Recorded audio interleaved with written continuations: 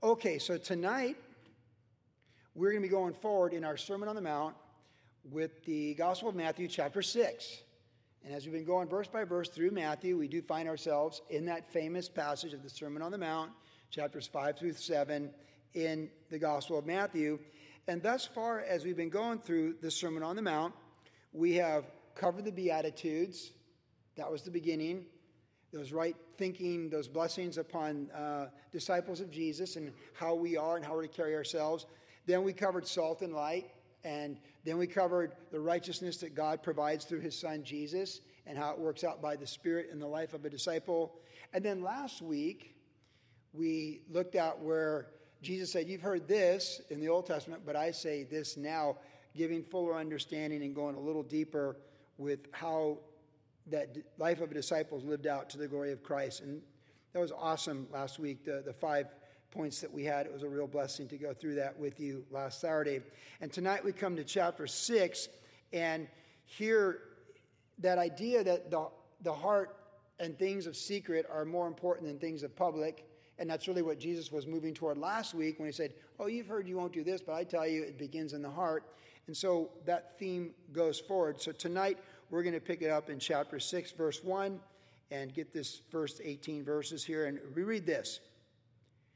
Jesus says, "Take heed that you do not do your charitable deeds," or your giving, "before men to be seen by them.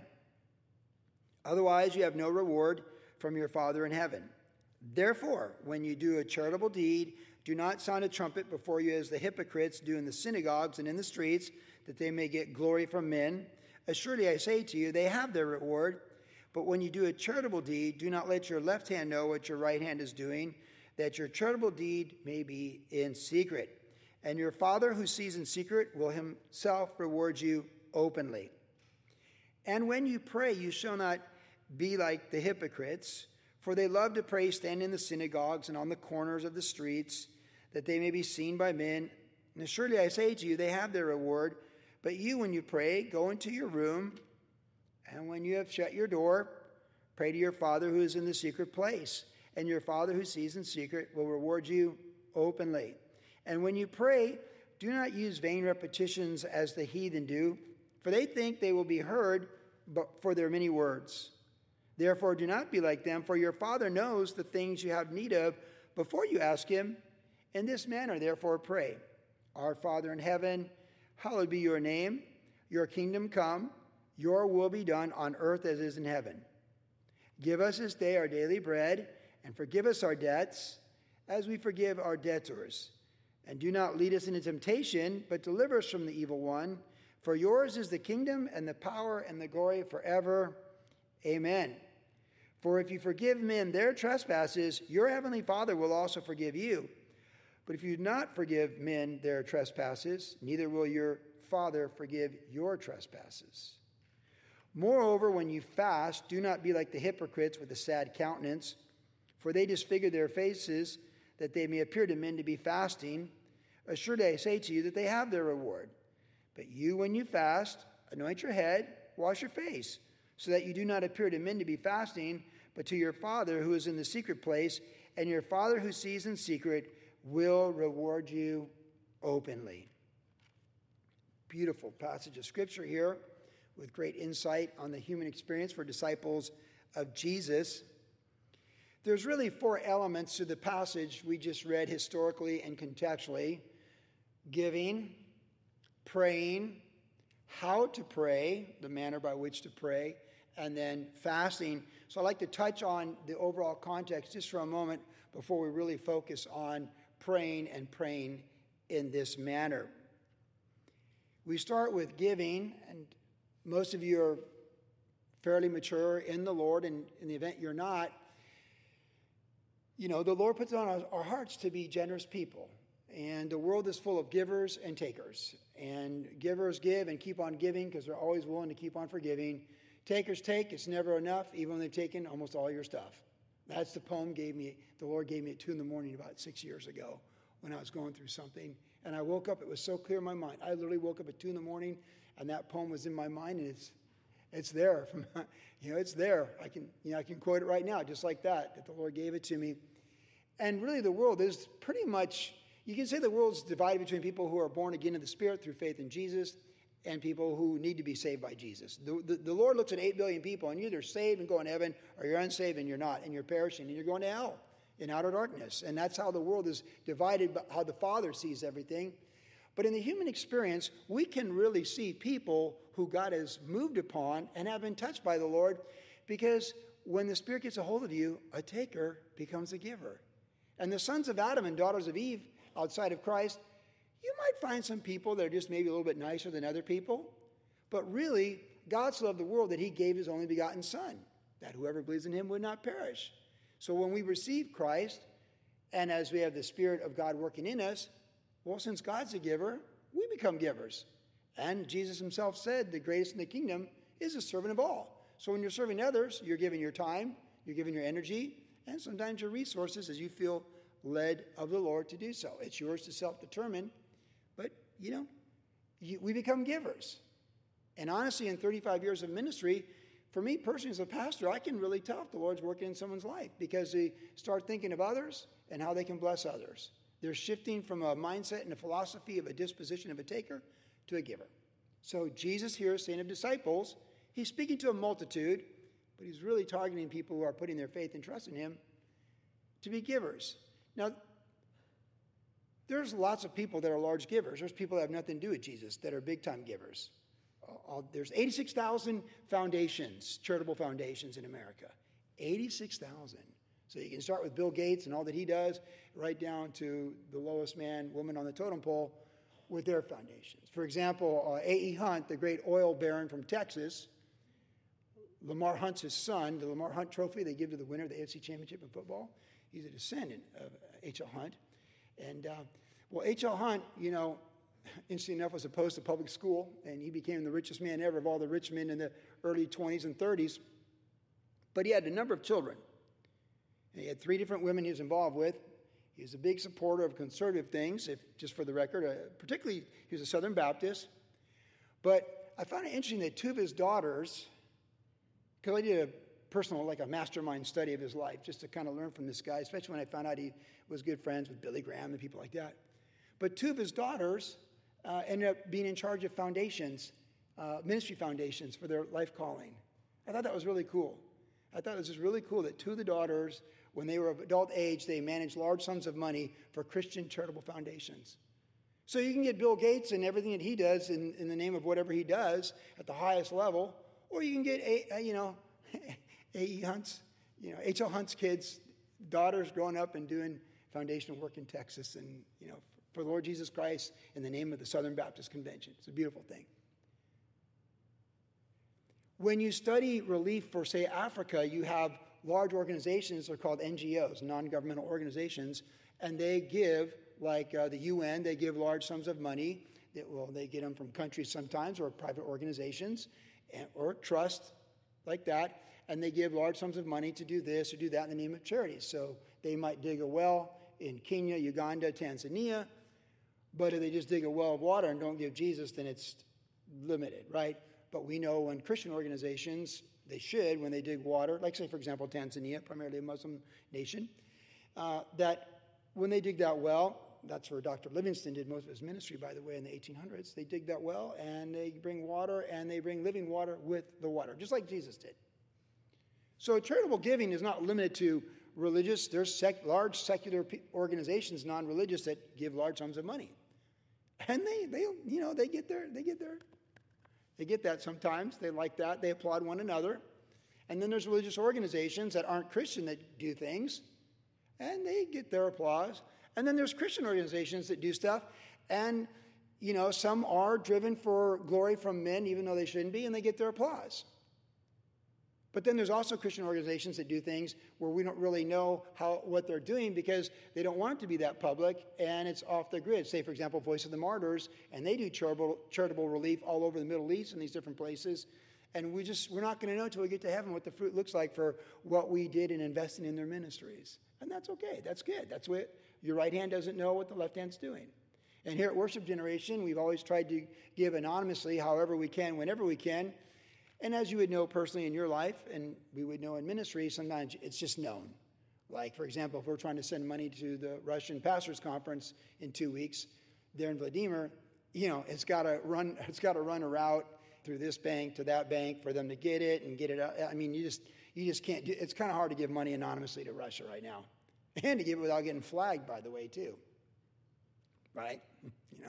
So sometimes people know, but the thing is, if you can give and do it without a lot of fanfare, that's the best way to give. That's the best way to give. If you can do it anonymously through a secondary person and you feel good about it, that's the best way to give. There's nothing more beautiful than talking to someone who's talking about all the things the Lord's doing in their life, and they don't even know you're the person that gave them large sums of money to be doing it. That is a beautiful feeling. I even just had it last week. It was really cool. I was talking to someone who had no idea what this church has done for them because we did it anonymously. And the way they got the funds would have been from another circumstance in other ministries, but it came from this one. So it was so cool. We're going like, hey, it's, or as Pastor Jeremy Foster used to say when he was here, the best feeling is releasing funds into the mission field in Jesus' name. In all of our ministries, it's just the best thing to just, when you're blessing people and their ministries, and it's just such a good feeling. And if you can do it anonymously, that's wonderful. Sometimes you can't. It's a little different than tithing. When you tithe to a church, you get a tax record in America. But when you just feel led to go this way or that way or whatever, it's a beautiful thing. So just keep that in mind. If you can give and you feel led to give, not begrudgingly, but you choose to, and you want to do it that way, and if you can do it anonymously, great. I always think anonymously, and then if I want to give and I just can't give it anonymously, then I do however I need to do it to follow through on that giving. That's what I've learned.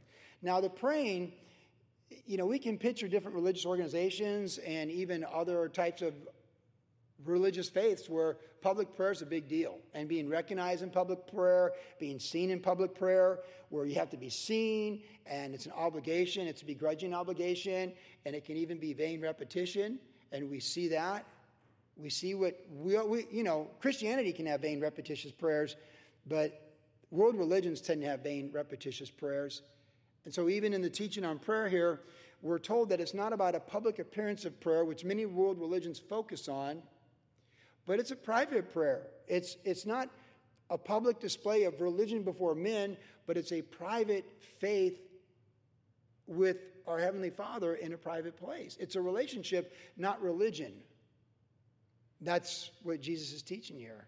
He didn't die on the cross so we can put on a religious show outwardly to impress people that somehow we're spiritual, but he died on the cross because he's the mediator between God and men. He's the way, the truth, and the life. And he's the way to the Father. And he's our great high priest that we can come boldly to the Father through in time of need. So really, when we think about prayer for the believer in Christ, although there's public prayers like we have here, or when we're a little delayed on worship a couple weeks ago, we did a little 20-minute prayer service. That's a beautiful thing, and it's a good thing. But we're not doing it to impress anybody. We're just doing it because we're the body of Christ, and we're praying like we want to as a church, which we do. When you're praying after service or we pray for the service, that's how that works. But the key thought is it's what you do privately. It's you and the Lord. And what you are and who you are in that private time with God in prayer, it shows itself in a spiritual power in the realm of time, space, and matter. Like if you're a praying woman, it just shows itself how you carry yourself through the day and how you respond and how you interact with other people. If you're a praying man and you've been prayed up and you're out in the world, you're dialed in. You're dialed in on the freeway, on the surface streets of Orange County. You're dialed in at work. You're dialed in with the family. The difficult phone call. These things happen. You're prayed up. And it just shows you. It's not a means to an end. You don't pray so you can have spiritual power, but when you do pray sincerely, you do have spiritual power. But you can't, you're not doing this to get that. It's cause and effect. When you're sincere and make time for the Lord and pray with the Lord, then you're working with the Lord, and together you're doing great with the Lord. And then there's the details for prayer, which we're going to focus on in a moment. Then we have the fasting. And the fasting, of course, most of us associate fasting with not eating. And if you ever see me fasting, I look disfigured. I don't try to, but man, I get grumpy when I'm hungry, man. It's like, I get low blood sugar. It's like, oh, Dad's fasting. You can just tell, like, like I lose the blessing, I suppose. But I think we all get irritable, right, when we don't eat. But if you discipline yourself, fasting generally is associated with not eating a meal or multiple meals. So it can be fasting from one meal, fasting for a portion, like fast for 12 hours, 18 hours a day, fast. When you don't eat for 3 days, you kind of cross the threshold where then you can fast for a prolonged period of time. Some people can fast from water for a time period, but you just got to be wise with those things. Know your body, know what you can do or can't do. But one area of fasting that we talk about is like Daniel. He fasted from meat for 3 weeks back in the book of Daniel. So you can fast from certain foods like sugars or whatever, however you feel led to do. You can fast from certain activities. And the idea behind fasting is you're drawing closer to the Lord. You're exercising self-discipline over your flesh and your carnal appetites so that you can press into the Lord in a greater capacity spiritually. And sometimes you fast because you realize, man, you have a fall and you realize, man, this is sackcloth and ashes fasting. And sometimes you fast because, you know what, I just feel sluggish, I don't feel sharp, and I'm going to, fast from social media for 3 weeks or whatever. And you just do, you can, don't limit the Lord how you can fast. But in doing fasting, again, it's about you and the Lord privately. That's the whole thought here in the context, that you're not disfigured and you don't look like, grumpy Joey, having a fast, but you're just, you don't need to post, I'm going on a social media break. You just go on a social media break. You know what I'm saying? Like you just, however you feel led in those things to do, you do that. So that's our context. Charitable giving as we feel led, and we do it for the kingdom, and we have eternal fruit, not temporal fruit. But we don't toot our own horn when we do it. And then prayer, private place with the Lord, creates spiritual power when we go out in the world. And then fasting can look like this, can look like that. But again, if it's physical fasting from food and water, make sure you know your body and you know what you can do or not do with your body. That's not just a disclaimer, that's just common sense, because you don't want something to go wrong because you're fasting and you didn't understand like how that would affect your body and your behavior or whatever. I don't know, so just make sure you feel comfortable with the Lord and that with fasting. Now, that brings us to our key thought for the rest of the night is pray in this manner. Pray in this manner. And it's the Lord's Prayer. And many of us know the Lord's Prayer. And you can say it like I pretty much can paraphrase it, And of course I grew up, again, Catholic, so I said the Lord's Prayer. And when I had to do penance, I had to say the Lord's Prayer. And I was supposed to pray Hail Marys too, but I don't ever remember praying Hail Mary. But I definitely prayed the Lord's Prayer. And actually in my life, when I was in jammed situations that were scary, I found myself, even though not walking with the Lord or even really knowing the Lord, but just knowing about the Lord, I would pray the Lord's Prayer. Most specifically, I always remember when I was caught in 50-foot open ocean seas at Waimea Bay, thinking for sure I was going to die, and I was crying, and I was confessing my sins, and I said the Lord's Prayer. When I held my dead son in my arms, I said the Lord's Prayer. So this prayer as a prayer is a powerful prayer. Who knows? It might be, I've said it at memorials for people. Graveside is a wonderful prayer for graveside when you commit someone to the Lord. And I've said it in those usually in a crisis situation, but it's a good prayer in a mountaintop situation too. It just summarizes everything. But it was never meant to be vain repetition. And it was never meant to reflect an impersonal relationship with God. Notice how Jesus says the Father, your Father, the Father throughout this passages that we just read. And here when you pray to the Father in this manner. So through faith in Jesus, we have access to the Father. And this is a template on how to pray. It can be a literal prayer, but it's a template for prayer. And as we look at this template and we think about our prayer life and maturing in our prayer life and being fruitful and successful in this life with the Lord and what He's entrusted to us, we start with Our Father who art in heaven, hallowed be your name. And this really is the key to all of our prayers, because this is the perspective that is the foundation for a healthy prayer life. Small God, big problem, or big God, little problems. I was thinking when Danny was leading us in worship, singing God of Wonders, such a beautiful song.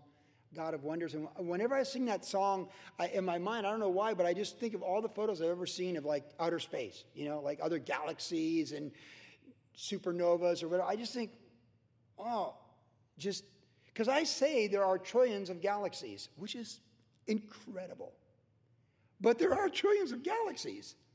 I mean, if there's just one galaxy with billions of stars in it, that's impressive, but there are trillions of galaxies.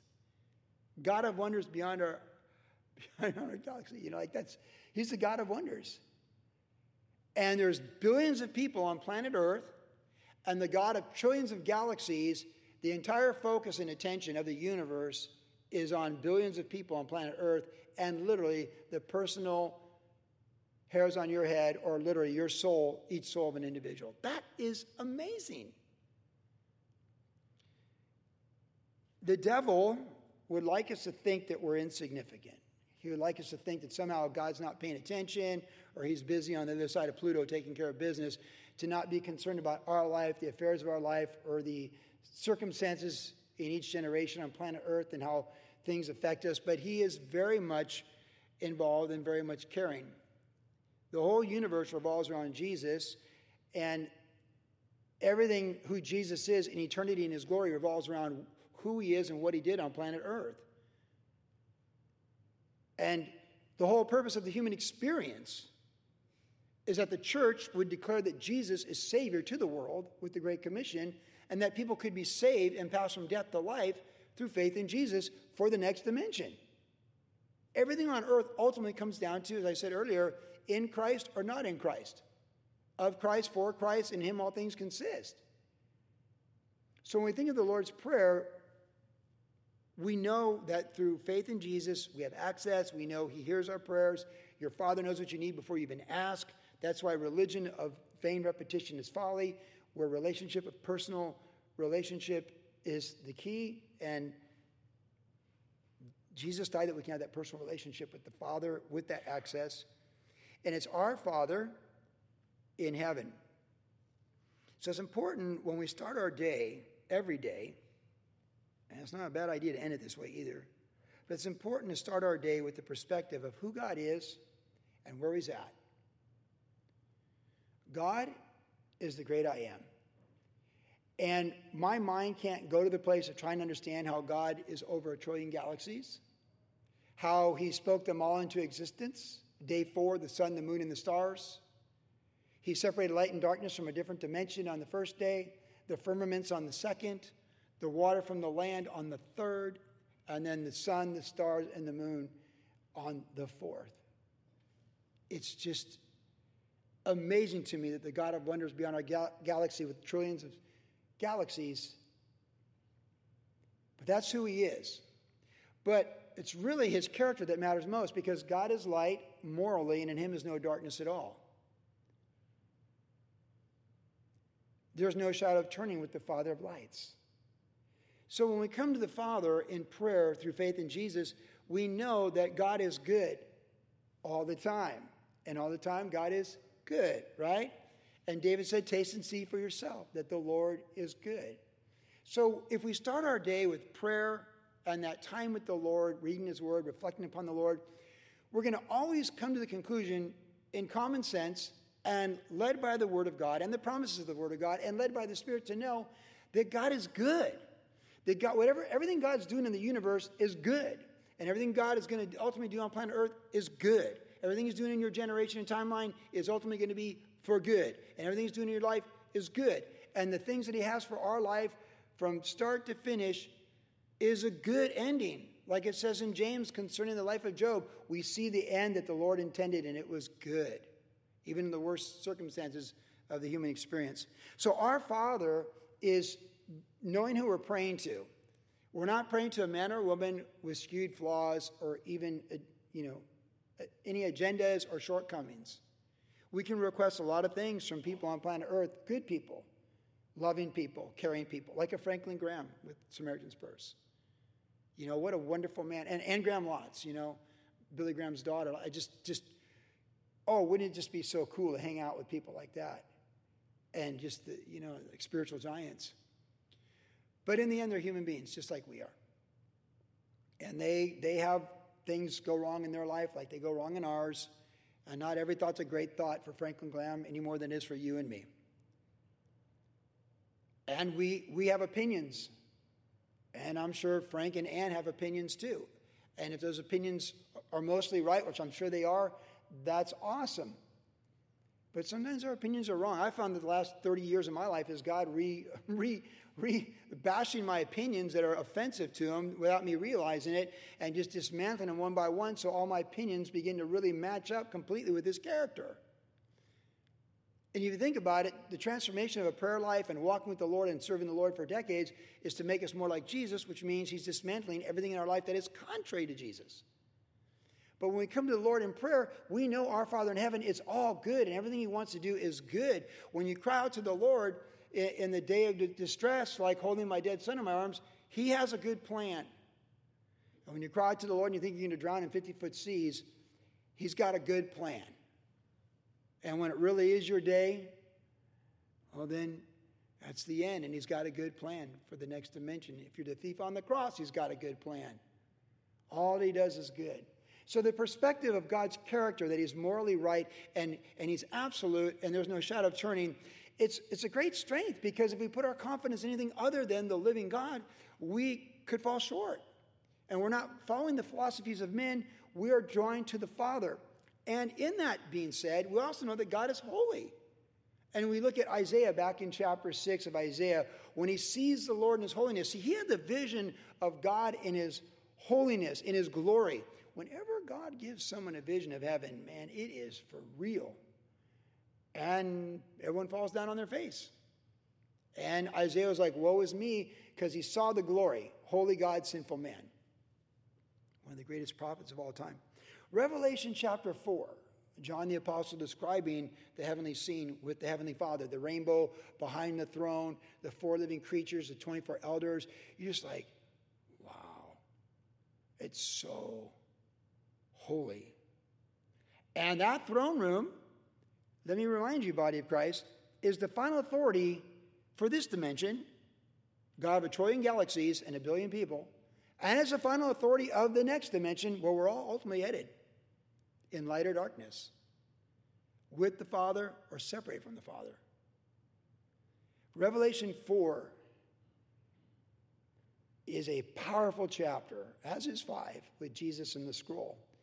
But 4, that's the reality, is the throne room of God. So our Father, character, God alone, I am that I am. Moses, so who did I say sent me? You tell him I am that I am sent you, the self-sustained one. And you say, how could God pre-exist and make everything? I don't know. But I'm finite and he's infinite, and you're finite and he's infinite.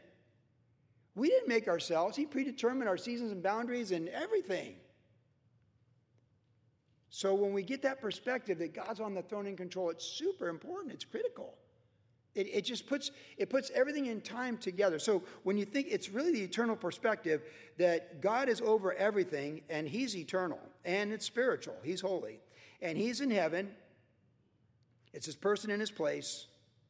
And when he looks down on the universe, he's managing the universe, a trillion galaxies. He's managing planet Earth, 8 billion people, humanity.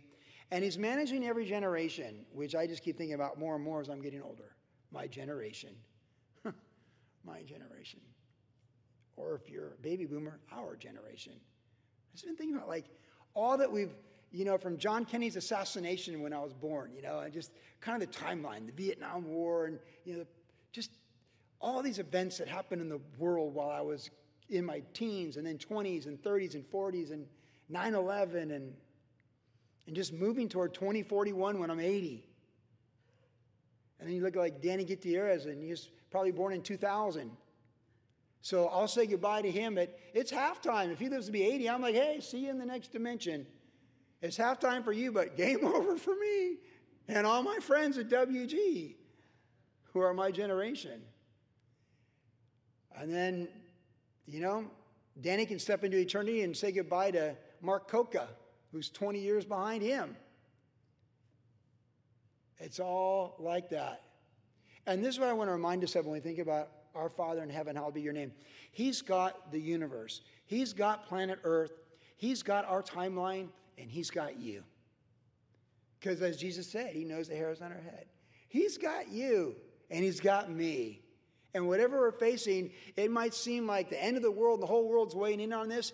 But, God's got this. He's got 1 trillion galaxies under control, And He's got you and He's got me. And He's not going to leave us nor forsake us. So that's why it's so important in our prayer life we get the eternal perspective when we start our day. We need to be reminded God truly is in control. He is in control. And we just need to be reminded of that tonight. Of your life, the affairs of men in our generation. He's in control in the ebb and flow of the human experiences. He has seen wars. He's seen famine. And,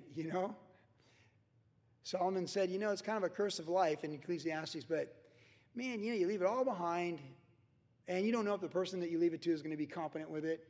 And in the end, all these things are going to happen when you're gone, and there's no way you can know what's going to happen when you're gone because you're gone. And later on he says, a living dog is better than a dead lion. You get your timeline, and we're in it right now, and you redeem it, and you make it count. Our Father who art in heaven, hallowed be your name. Perspective of everything. Because the eternal and spiritual is the perspective we need for the temporal and the grind, which is the second thing. Give us this day our daily bread is the second part of the prayer, right? So it's all heaven, like your kingdom, you're the glory, Isaiah's vision, Revelation 4, and then it comes back to you and me getting on the freeway at 7 in the morning or something, or, our contractors showing up ready, the painters or whoever you use, the grinders. Life's a grind, man. It's grinding. Grinding. Get on the freeway and go like this on the 605 for an hour to Pomona or something, or the 60. Life's grinding. All the commuters, I think Anthony commutes up to L.A. and Danny Donnelly comes down here or whatever, and all the different places you go, and just give it a year or two, you're all going to be on this new express toll road here that looks like the 91's toll road, and you're going to pay all that money because you don't want to grind you're going to find a way to find that money so you can be in that lane that's moving instead of the grinder lane, because that lane's a grinder, but the other one's a bigger grinder, right? And it's time and grinding. From Jacob to Moses to everybody, the in between. Life is arduous in so many ways. And it's just the way it is. There's a time and season for everything, God said through Solomon in Ecclesiastes. There's a time to be born, and there's a time to die. And then there's the dash in between those dates. That is your life. And in that, there's a time of rejoicing, there's a time of sorrow. There's a time of mourning, there's a time of dancing. There's a time of kissing, and there's a time of no touching. There's just everything. There's a time of peace, there's a time of war. There's a time to plant, there's a time to uproot. And whether you live 20 years, 40 years, or 80 years plus, those things run in sequence. And in all that, we're told in Ecclesiastes 3, God's put eternity in our heart. So it kind of goes back to our Father art in heaven. Grinding's no fun if you're not grinding with the Lord. Think of Joseph in the Old Testament there. Potiphar's house like a slave, and then he's in the prison like a slave for a couple years. But we still, man, the Lord, the Lord, the Lord. We keep the Lord first, and we can do it. We can face it. So you get the eternal perspective. Oh, God's in control. It's eternity. God is holy. He's got this. But Lord, I'm hungry. Please, like food, roof, shelter, car, repair, gas prices, grocery prices. Oh, Lord, famine. It's a famine. It's recession. It's a famine. It's a global famine. Right. And the Bible's filled with famines. Abraham had famine. Isaac had famine. Jacob had famine. Joseph had famine. The book of Acts, the New Testament church, had famine. Hey, listen, man, you live 80 years, we're going to get famine. We're going to get a global famine, if you will, however it looks, a global war, global economy crash, whatever it is. We're going to get famines. Because Ecclesiastes 3 says there's a time for everything under heaven. We're going to get wars because people do. They fight over temporal things. They get left behind. So we have to see our Heavenly Father over it all, and we have to see the kingdom where we're going over it all so we don't lose that perspective. And then, yeah, Lord, Now, back to planet Earth and going to work at 7:30 and getting on the 405. We got to grind now. Give us this day our daily bread. But we find that so many people, apart from Christ, they just grind and they grind and they grind and then they die. So many people, when they quit grinding, they die because grinding kept them alive. So they got to keep working, because the moment you stop working, you pretty much die. And, give or take, you got to keep yourself busy. The mind has to stay busy or it shuts down. But you don't just want to grind. You want to be time and grinding with the Lord Jesus Christ, so there's eternal fruit in what we're doing, right? And it goes back to whatever you do it heartily as unto the Lord, not unto men, and your Father will reward you. So as long as we get the perspective, our Father in heaven, hallowed be your name in the kingdom, we can go out there and he'll take care of the daily bread. And why does it seem when you work enough the day to get daily bread, you're getting 2 pieces of bread, but then somehow you lose a piece one way or another, right? Like you just lost it. How did I lose that extra piece of bread? Or the king showed up and took it. Why are you taking my bread? Or a thief came by and took it. Like, why would you take my bread? Because human incompetence and human government and thieves will... Jesus said, store up your treasures in heaven. It's coming up. It's a preview of coming attractions. Where thief and moth don't destroy. Godliness with contentment is great gain. And better is peace at a table with herbs than a fatted calf with strife and turmoil. And that's coming from a man who sat at a dinner table with a lot of strife and fatted calves and turmoil. Solomon.